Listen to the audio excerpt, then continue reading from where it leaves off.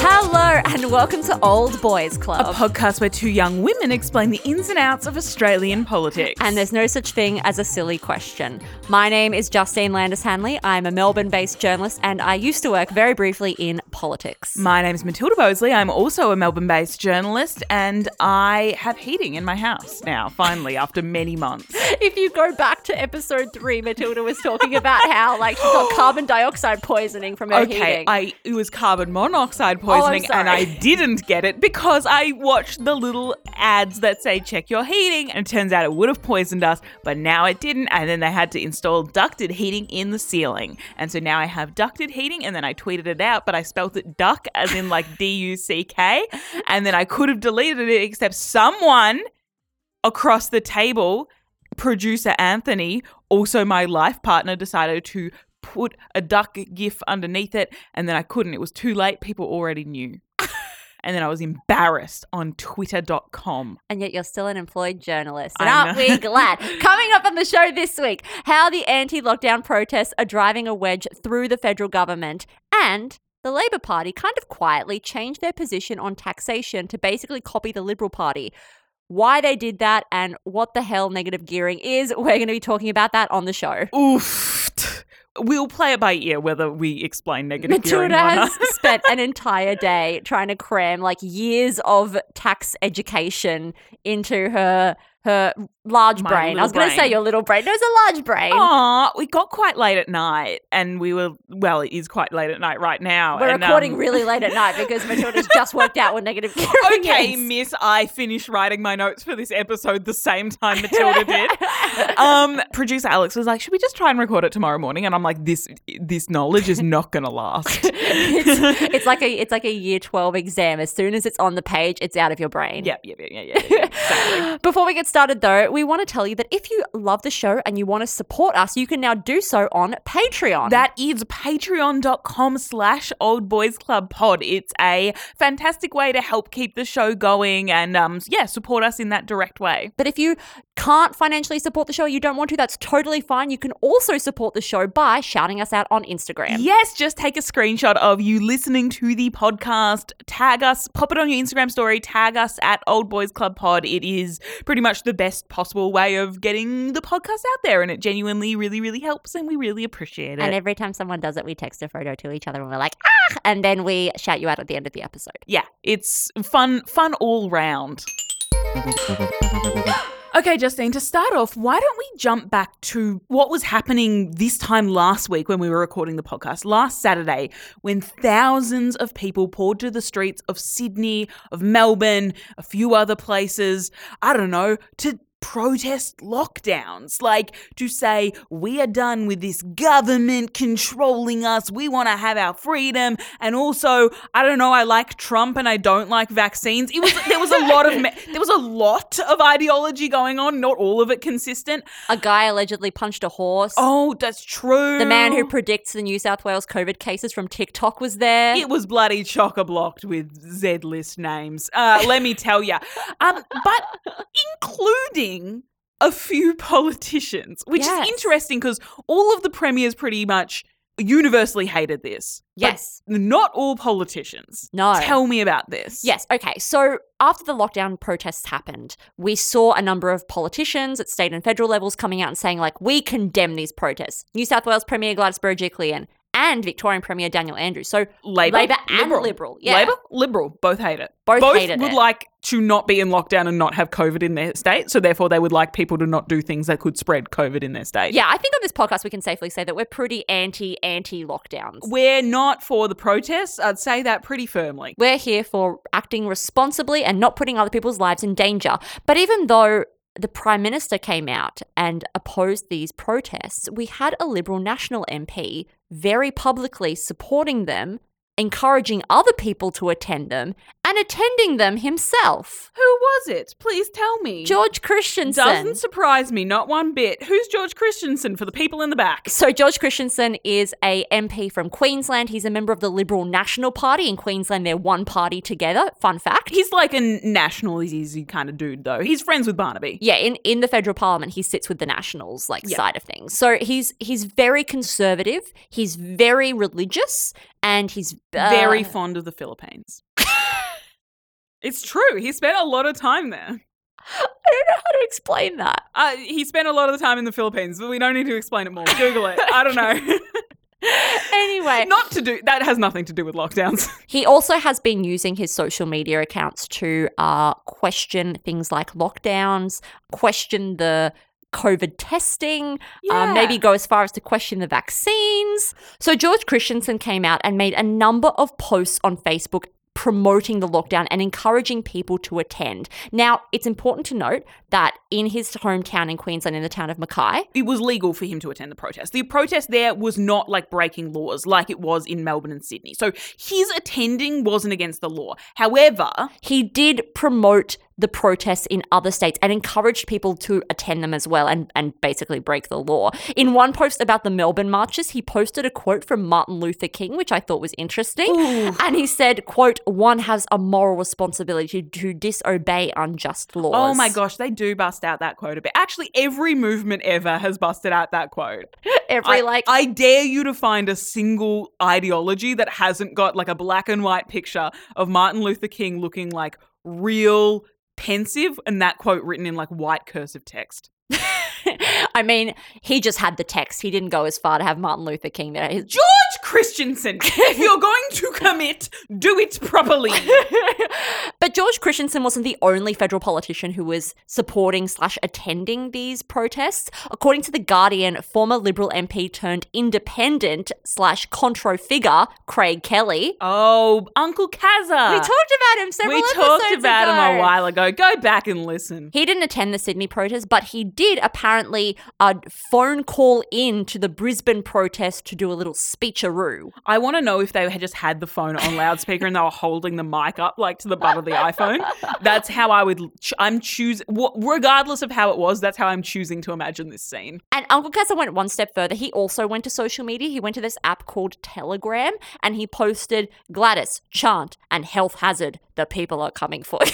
I'm so sorry. I can't say it with a straight face. The use of being able to use Health Minister Brad Hazzard's name to say hazard, gosh, they should have thought about it before they elected him to the ministerial role. To be the Minister of Health. To be clear, why Craig Kelly chooses to use Telegram a lot of the time is because he's quite often banned from Twitter. Yeah, and other social media platforms. he got for some of the posting surrounding these protests, he got a 7-day read-only situation on his account where he could log in, but he couldn't post. On what platform? On Twitter. Oh, he got like Twitter banned. He got Twitter banned.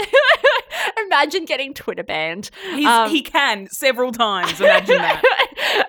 Twitter's like, oh, again. Okay, so we've got a couple of loose units out here from the federal government supporting it, including George Christensen, whose leader, like his boss, Scott Morrison, opposes these protests.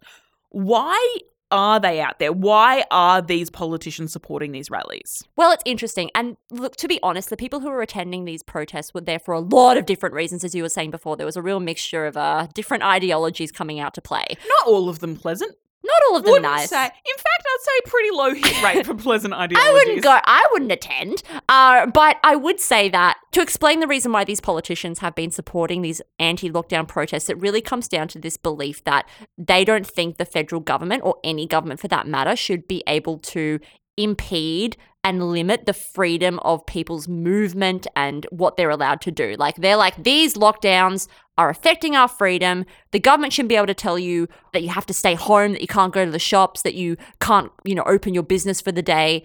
That's really the crux of why they have come out and said they've supported these protests. I will say, though, that there has also been some anti-COVID, anti-vaccine rhetoric kind of moving throughout the more conservative members of the current Liberal government. Yeah, so there's a whole heap of ideologies. Some of it's like racial, political, some of it's like conspiracy theory, COVID stuff. But there's also sort of a purist political view, which is about sort of personal freedoms and the ability for someone's kind of individual rights to trump any sort of government control that you can have on a person. That's what they say. Okay, so how did the Prime Minister react? Specifically, how did he react to George Christensen, who's one of his dudes, one of his like employees out the back? How did he react to George Christensen being there? Yeah, so Scott Morrison was asked on Sunday, the day after the protests, how did he feel about George Christensen, one of his own like government MPs, being at these rallies. And it's hard. He really had to walk a fine line between condemning the lockdown protests, supporting freedom of speech, and not putting one of his own MPs on blast. A tough line to walk. Not putting one of his MPs on blast to the degree that they might go to the crossbench and threaten the government's power. Might quit the party and then ruin their ability to pass laws. Yeah. So on Sunday, Scott Morrison was asked about the lockdowns and George Christensen's social media comments. And Scott Morrison decided to respond to these questions in two very separate parts. He's like, okay, first I'm going to deal with just like the lockdown protests. And I thought that they were selfish, self-defeating, because they're not going to end lockdowns any sooner. He said that, quote, it will only risk the lockdowns running further. And he accused people at the Sydney rally of putting more people at risk, putting their loved ones at risk, threatening to spread the Delta variant throughout the state even worse. And we already know it's not going great. So on that note, he was like, no, I hate these protests. Wow, that seems very self-contained. Let's move on to an entirely separate issue, which is George Christensen being at one of those protests. Go on. Yeah, so turning to George Christensen's involvement, he kind of tried to avoid the problem by saying that, it's okay for people to go to protests when they're in states that aren't in lockdown. Like, he wasn't breaking any rules. So specifically, Scott Morrison said, quote, as for other parts of the country that aren't in lockdown, well, there's such a thing as free speech, and I'm not about imposing those sorts of restrictions on people's free speech. In Queensland, there are no lockdowns.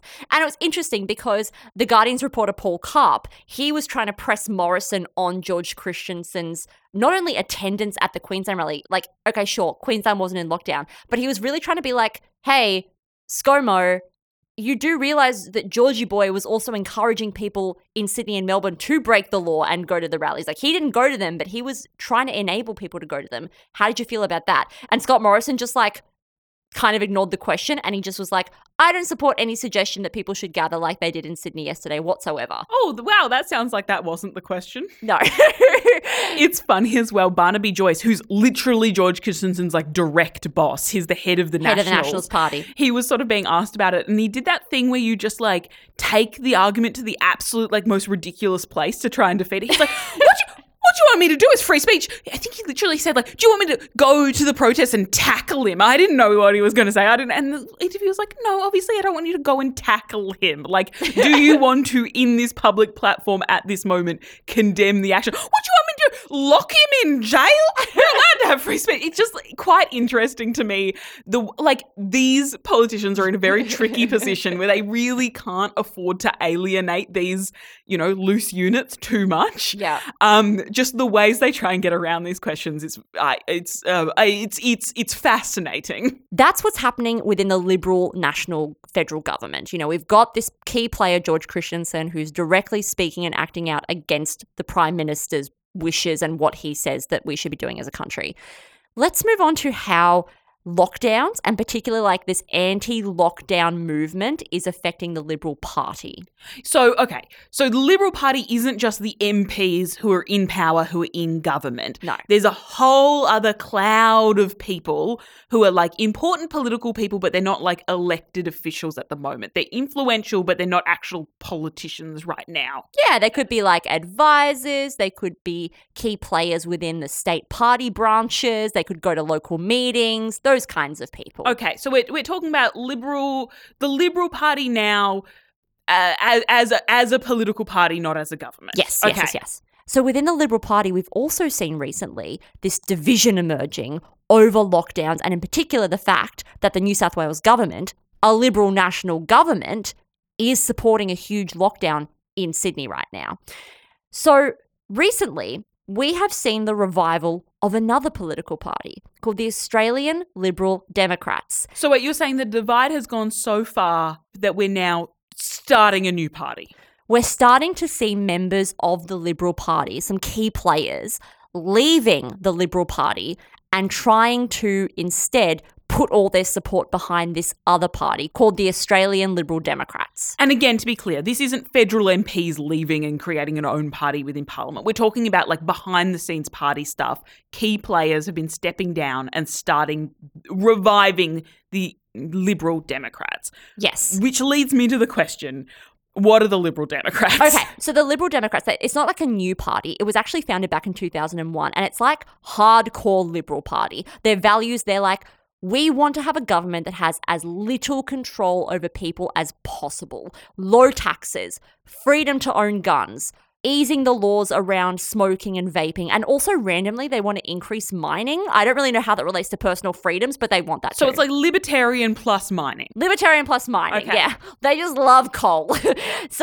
And they should have the individual right to love coal. I want you to know that you can love coal. You can vape in a coal mine. That's a promise. With a gun. Yeah, you can. And pay no taxes. A tax-free, vape-filled, gun-toting coal mine paradise is what they are promising. That's the their Australian haven. people. Yeah. So they've actually had quite a bit of electoral success for such a they're a tiny party, to be clear. They're tiny. But their major win was this guy called David Leyonhjelm, who was like a total loose unit, who got elected in the Senate for New South Wales back in 2013. So to federal parliament, he was elected from this tiny party. And they actually almost got a second person elected to Senate in New South Wales, but then they didn't. And so there was like this whole maybe they're going to become something. But then David Leyonhjelm quit federal politics and they just haven't been able to replace his seat. Like they didn't get enough votes in the last election. So they kind of fizzled out. So it's not it's not about starting a new party. It's like taking this party that's limping along, barely surviving, and injecting some major gun, vape, mine, coal roids into it. Yes. And so a couple of Liberal Party members and even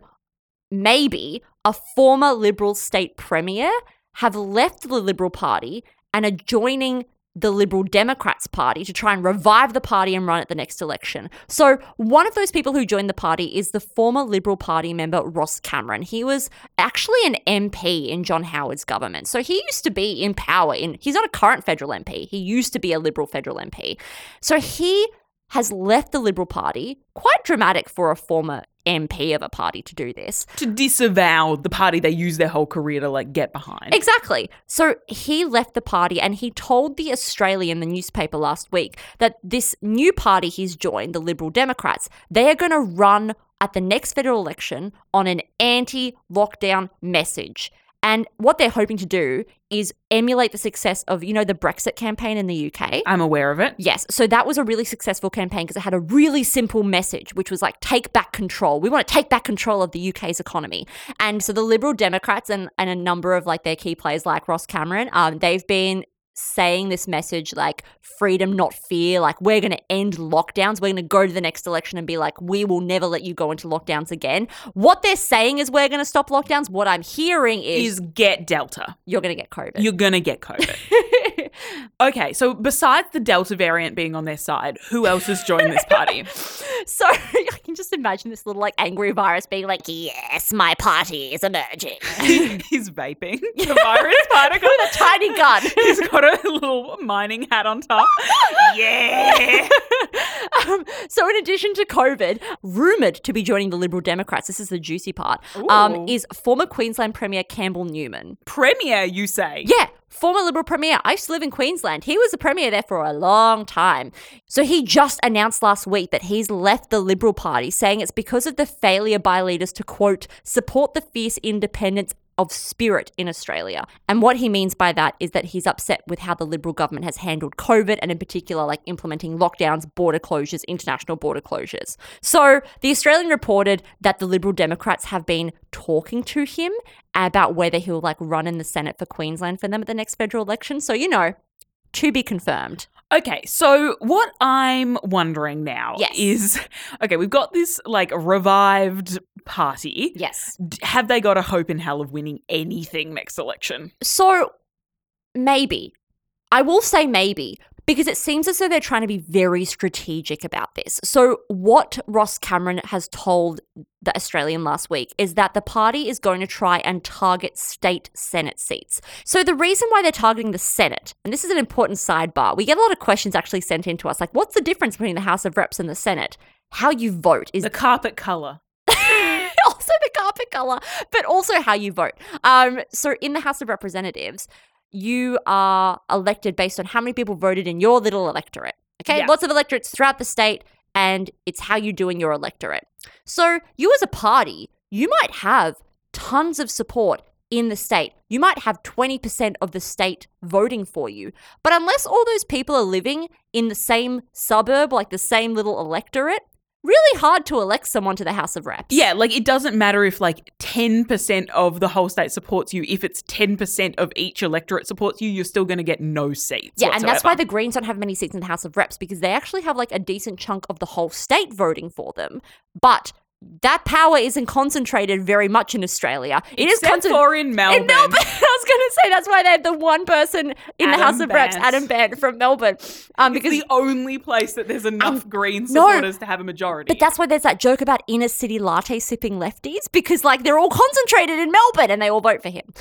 So that's like the one place where they have the majority. So it's really hard for like small emerging parties who have support across the state, but not like concentrated enough in one electorate to win to get into House of Representatives. But, in the Senate though, much easier for small parties to get elected because you just need to hit a certain number of votes in the entire state. So if you have enough support statewide, you could get a Senate seat. And I think that that's what this party is really banking on. If they go with a really clear message of anti-lockdowns, they might be able to get enough support across an entire state that they will get enough votes to get at least one senator elected. Yeah, they're never going to have like the majority of, one single electorate densely packed all together, but they might get, 3% here, 2% there, a little bit, enough to altogether they end up with enough to get a Senate seat. Well, yeah, to illustrate it, all those people that went to those lockdown protests, they would live all across like Sydney, all across New South Wales. What they're hoping is that all those people will vote for them. And it doesn't matter that they live in different electorates, because they all live in the same state, they could support them enough. Is it foregone though, or is it still a bit of an outside shot that they'll get these seats? I mean, it's definitely still like it's definitely like an outside shot. But I think what is concerning is the fact that these anti-lockdown protests did get, thousands of people attending. Thousands of people is not enough to win you a Senate seat, but it's still thousands of people willing to break the law for this cause. It's a start. It's a start. Not as good a turn up this weekend, so who knows? Maybe the Liberal Democrat moment has passed. So turning to our next story, Labor has this week basically gone back on two of its biggest financial policies from the last election. Number one, opposing the Liberal Party's tax cuts, and number two, trying to limit negative gearing. And many from the left have labelled this move as an abandonment of Labor's core values as a political party. But what are these tax cuts, and what actually is negative gearing anyway? And why on earth is Labor no longer opposing them? Matilda, Okay. you have spent Okay. hours trying to learn this. I disagree with the term trying to work out. I now understand it. I'm now a little expert. You are. Everyone, okay, we're going to be talking about taxes. We are going to throw around a number or two, but I want everyone to take in a deep breath and release. I'm going to make this as non-numbery as I possibly can. Okay, so obviously to start off with, I will get to why Labor first opposed these things and now no longer opposes them. But first, I think we can all agree we need to sit down and just go over what these things actually yes, and are. in terms that you can understand if you didn't do like special mathematics in high school. Wow, I did do specialist mathematics in high school. I Amazing. didn't do and I still special. don't fucking get it. Okay. No, I do actually get it now. Okay, so we're going to go quickly do a little crash course in what negative gearing is first, because honestly, it's the simpler of the two. Okay, and then we're going to go to the tax cuts. Then we're going to go to the tax cuts. Okay. I just want to flag everyone, because I know the anxiety raises when we start talking about taxes. The heart rate goes up. Mine specifically. So we're just signposting everything. Number one. Negative gearing. What is negative gearing, Okay. Matilda? So negative gearing, in the context that we're going to be talking about it, is all about investment properties and how the income you make from like renting out a property affects your taxes. Okay. So imagine you're a person. I am a person. You make $100,000 a year at your normal office job. Okay, this is now getting harder to believe. Yes, I make Okay. $100,000 a year. At your normal office job. Forget about that for the moment. Okay. Just keep that in the back of your mind. Okay. You're going to buy a house for like $1 million. Okay, I'm buying a house. And you take out like a big bank loan, Probably like $900,000. lots of interest on the loan, blah, blah, blah. Yeah. This is just an investment property, so you start renting out that property. Okay. And that person who you're renting it out to pays you like $40,000 a year in rent. I'm raking it in. Except you are not. Oh. Because the bank is charging you $50,000 a year in interest on that big loan. Oh, shit. Okay. I don't know if I've worked this out very well. Oh, wait, you actually have. Oh, You're quite a savvy investor. So basically, you've got $40,000 of income Yep. and $50,000 of expenses Yes. to do with this property. So that means that I am spending $10,000 more dollars on this property a year than I'm getting. yeah, you're losing $10,000 on this Got investment. it. Yeah. So what negative gearing is taking that $10,000 loss Mm-hmm. and saying, well, look, I'm making $10,000 less in income than I would be normally. So therefore, you shouldn't tax me on my like normal income of $100,000 because actually I'm only making $90,000 because I lost the $10,000 on that investment property. So therefore, you should only tax me like $90,000 of income worth of tax, not $100,000. Okay, so let me get this straight.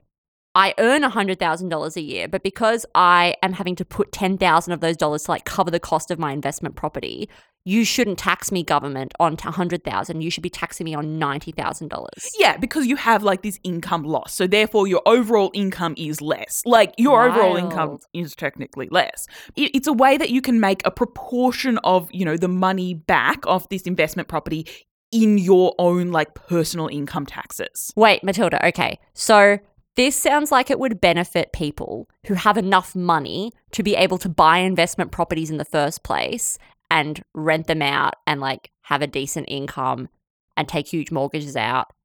Why would the government pass a law to help people who have like that much money in the first place? First of all, correct. Yes, it is basically a sort of another way for rich people to pay less tax. Like Yes. if we're going to get down to the bare bones of it. It's not actually like something that the government is directly like allowing. It's not like a law that's been passed saying you are allowed to negative gear.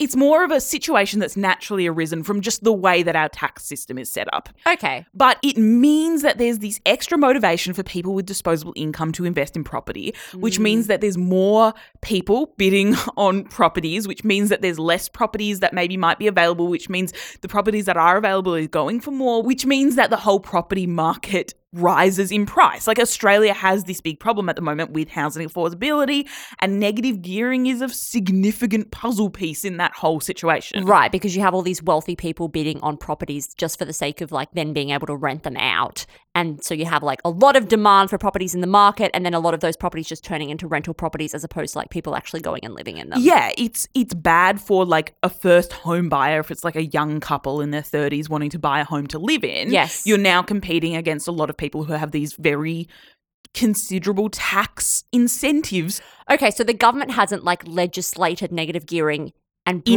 into it existence. into Yeah. existence, but they're not opposing it. No, because I mean, it's kind of good for mum and pop investors to a certain degree. Like, it isn't only billionaires that are benefiting from this. It's a lot of middle to high income people Yes. who can reap the benefits of this. Liberal government's pretty okay with that. So that's what negative gearing is. And for years, Labor said that they wanted to regulate negative gearing. If they got into power, they were going to introduce laws to limit your ability to negative gear stuff. Party's over, folks. You have been negative gearing for too long, and now the new sheriff's in town. Exactly. But this week they came out and said that, look, they're not going to try and limit this power anymore. They're not going to bring in laws to reduce negative gearing. New sheriff's in town, but turns out town's quite nice. Not going to make any changes, actually. Exactly. Okay, so that's negative gearing. Let's turn to the second part of Labor's announcement this week. So in addition to saying they're no longer going to try and limit negative gearing, Labor also came out and said that they are no longer going to oppose the federal government's tax plan. They're going to support the federal government's tax plan. Which raises the obvious question, which is, what was the federal government's tax plan? It's a good question. Let me answer it. So in 2018, the Liberal National Government, the people in power, introduced in the federal budget for that year this fairly wide-ranging, ambitious new tax plan called the, funnily enough, the Personal Income Tax Plan, which would, over the next 7 years, in 3 distinct stages, make it so the majority of the population of Australia would be paying less in income tax. So the amount of money that they earn from their job, less of that money would be going to the government. Yes, and that begs the question, how does the tax system work? Which I'm going to answer. Yes. So the whole deal with the personal income tax plan is that they were going to fiddle with the tax brackets. What are the tax brackets, Justine? How does our whole system work? Okay, so to understand what Labor is supporting and opposing, you need to understand how the Australian tax system works and what tax brackets are. So Australia has a progressive taxation system, and this is what it currently looks like. So I'm earning $100,000 a year. Of course, you were negative gearing just a second ago. Yes. So I'm earning $100,000 a year. And the way the taxation system works is we're going to divide that $100,000 into piles of money, each of which is going to be taxed differently. Oh my gosh. I know. Sounds confusing, but we're going to get through it together. So let's take I've got my big pile of money. I'm holding my hands out in front of you like I've got it there. It's all imaginary, like all my financial savings. Let's take the first $18,000 that I've earned. Yeah, pile 1. Pile 1 is my first $18,000. I get to keep all of that money.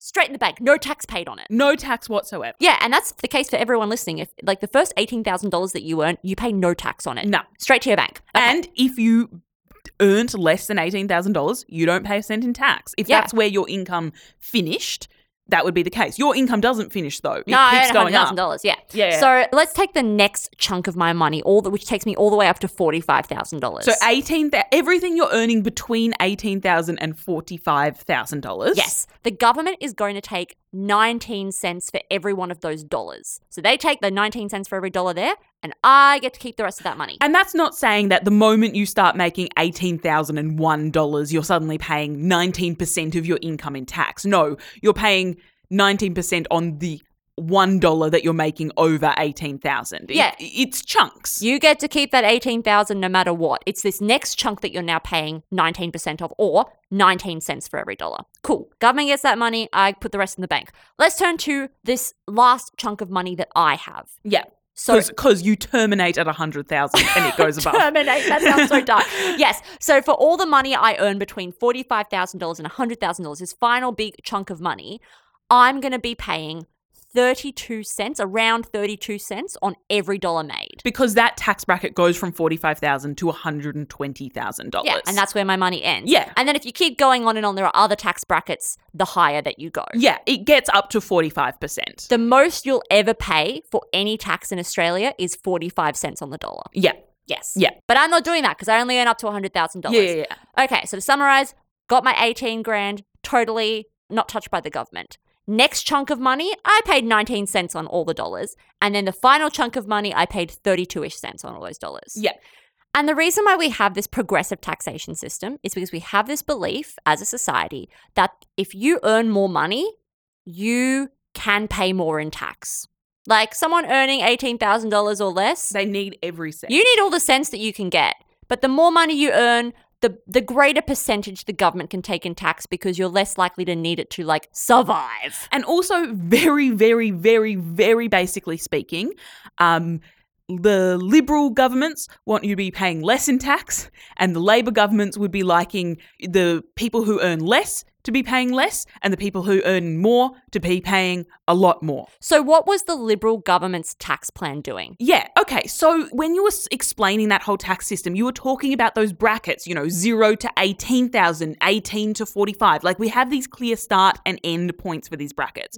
What the personal income tax plan does is fiddle with where those brackets start and end, and generally fiddle with them in a way that people will overall be paying less to the government. Yes, and it also has just like explicitly reduced the amount of tax that you pay in certain categories. Yes, but it doesn't benefit everyone equally, and that's where we start having problems. So let's dive into what actually those 3 stages of the tax plan are. So stage 1 and 2 actually aren't that controversial, so we won't spend too much time on them. It's suffice to say, stage 1 meant that low-income people were generally paying less in tax, which Labor supports. Everyone was pretty happy with that one. That started in like 2018 to 2019, that was brought in. Yeah.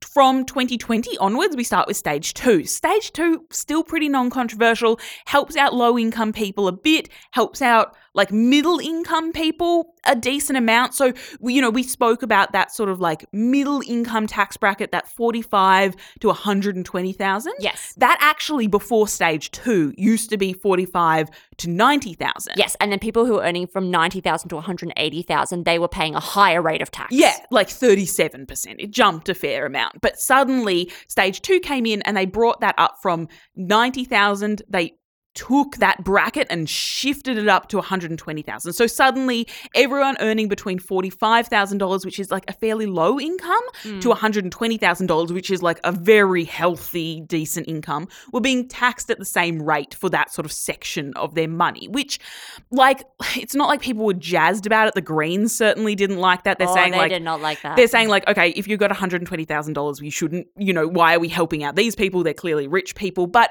Labor didn't care that much about it. Like, this is still, we're sort of talking mum and pop family areas, we're not billionaires yet. No, what was really controversial was the stage 3 tax cuts, which are being introduced in 2024. So they haven't happened yet.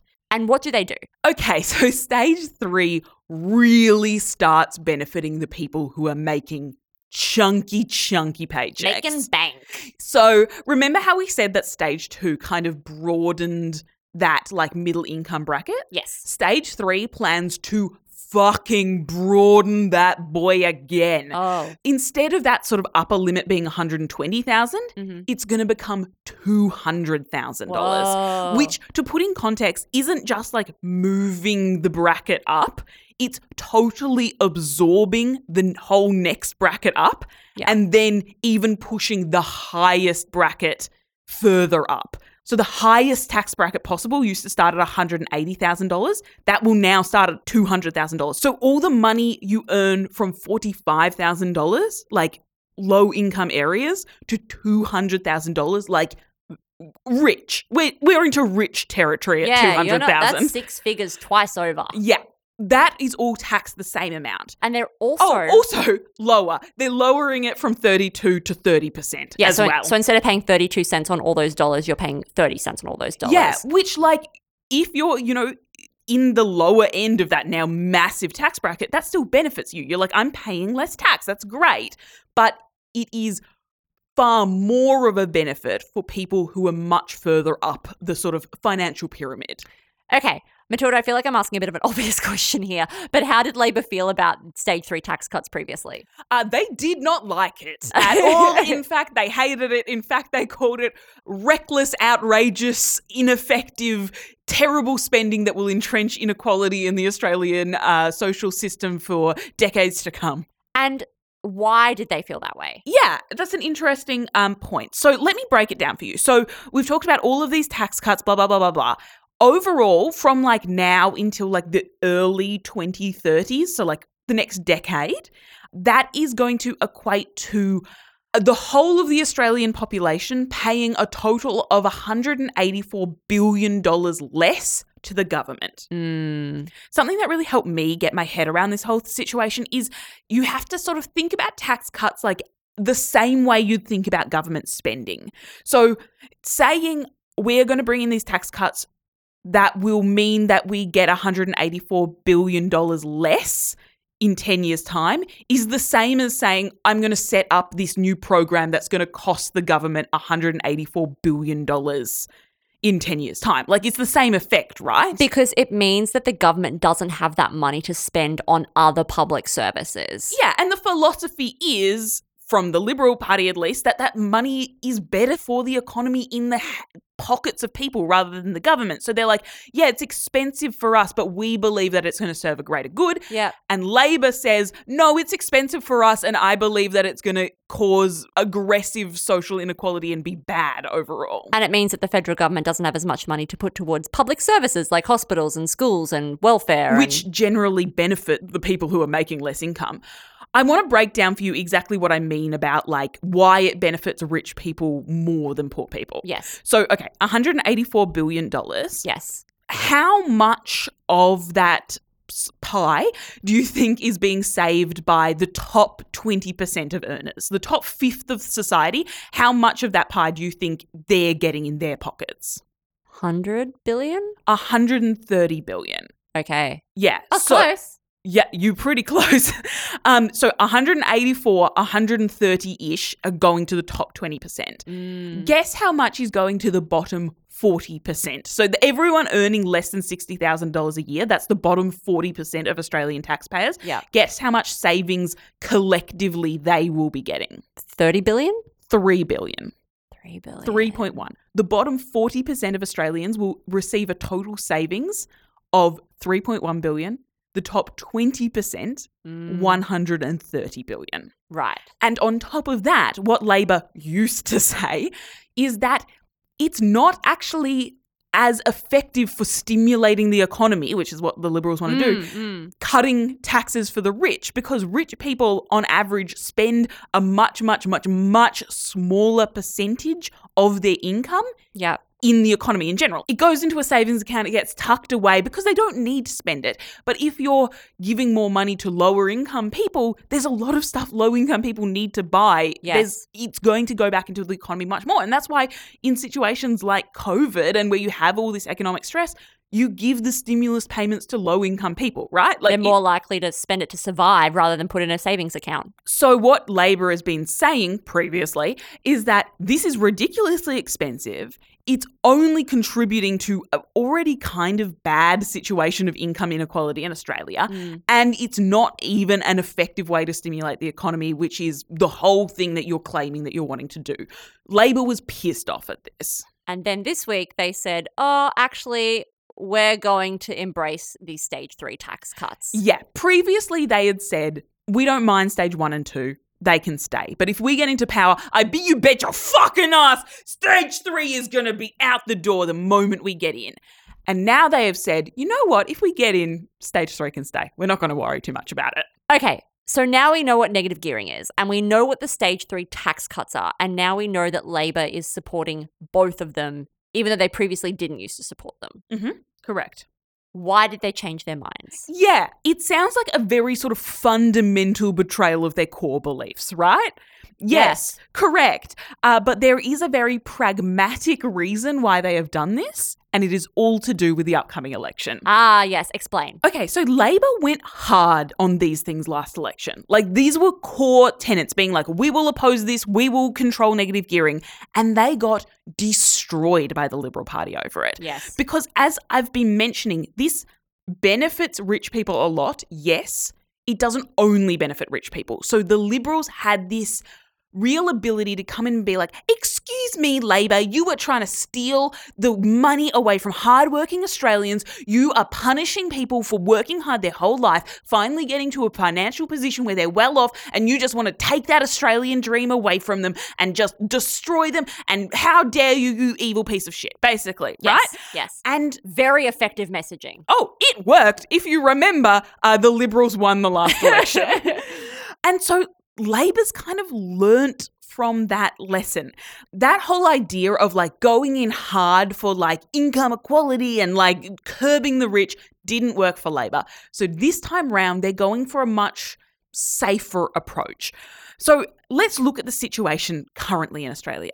The Liberal National Government have not been doing well these last couple of months. No. They have messed up. They've opened themselves up to a lot of criticism about the vaccine rollout, about handling lockdowns, about the fact that Australia's borders are still closed internationally. Well, look at the simple fact that you can directly link Sydney's lockdown to the lack of vaccines, really directly. Like the vaccine rollout being so slow has directly caused this situation where New South Wales, the state where there is a lot of seats that Labor is wanting to win, has got the majority of their population in lockdown. Yeah, and also the state government there is a Liberal government. Yeah. It's not good overall. And also, remember, New South Wales and Sydney is responsible for a huge amount of Australia's economy. That's currently in lockdown. That is having a significantly negative effect on Australia's economy.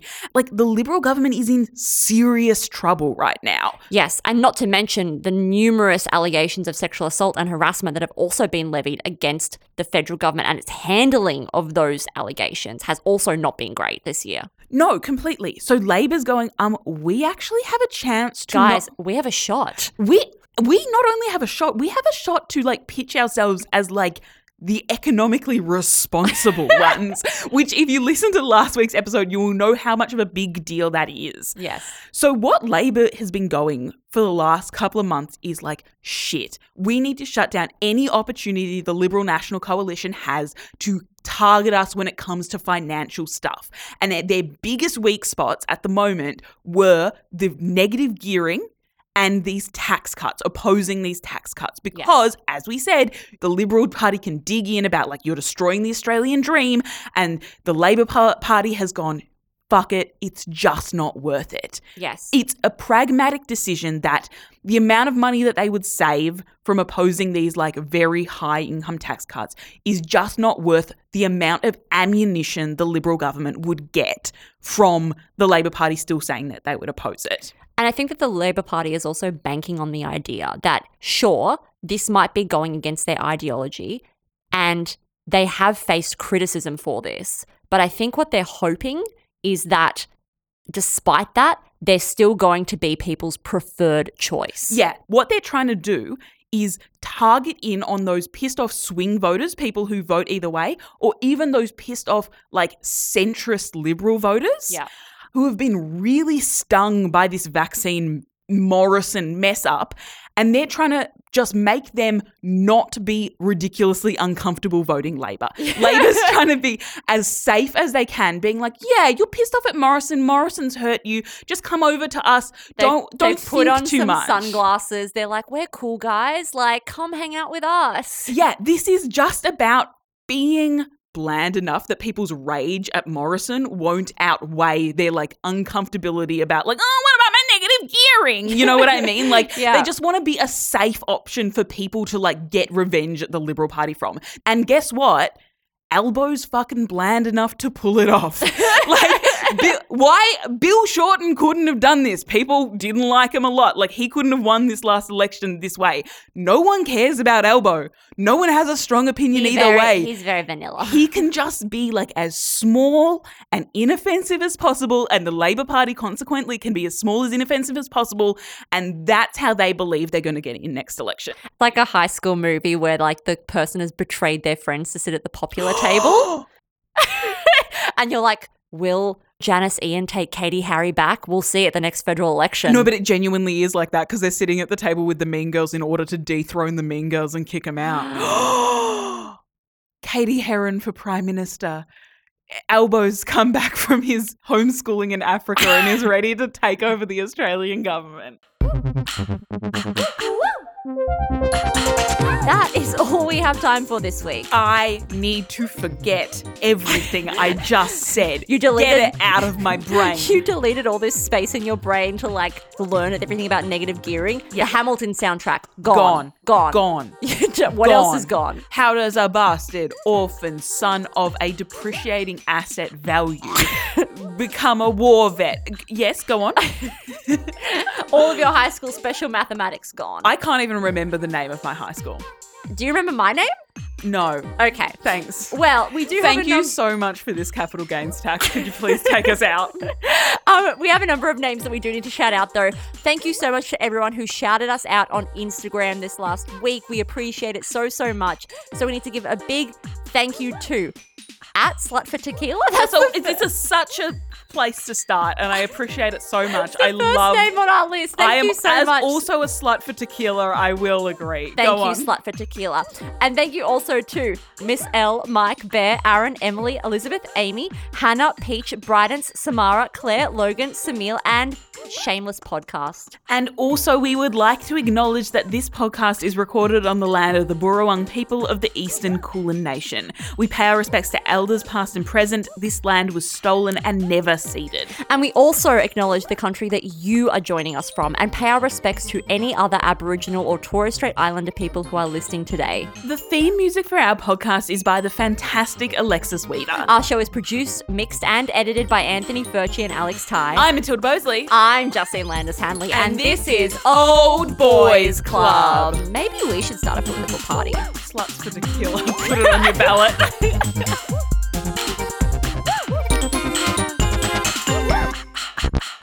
He loves licorice. New South Wales police gave him licorice. Let him retire. Honestly, horses shouldn't have jobs. Yeah, horses shouldn't have jobs. They're happy. I'm overall supportive of the opinion of animals being unemployed. That's veganism.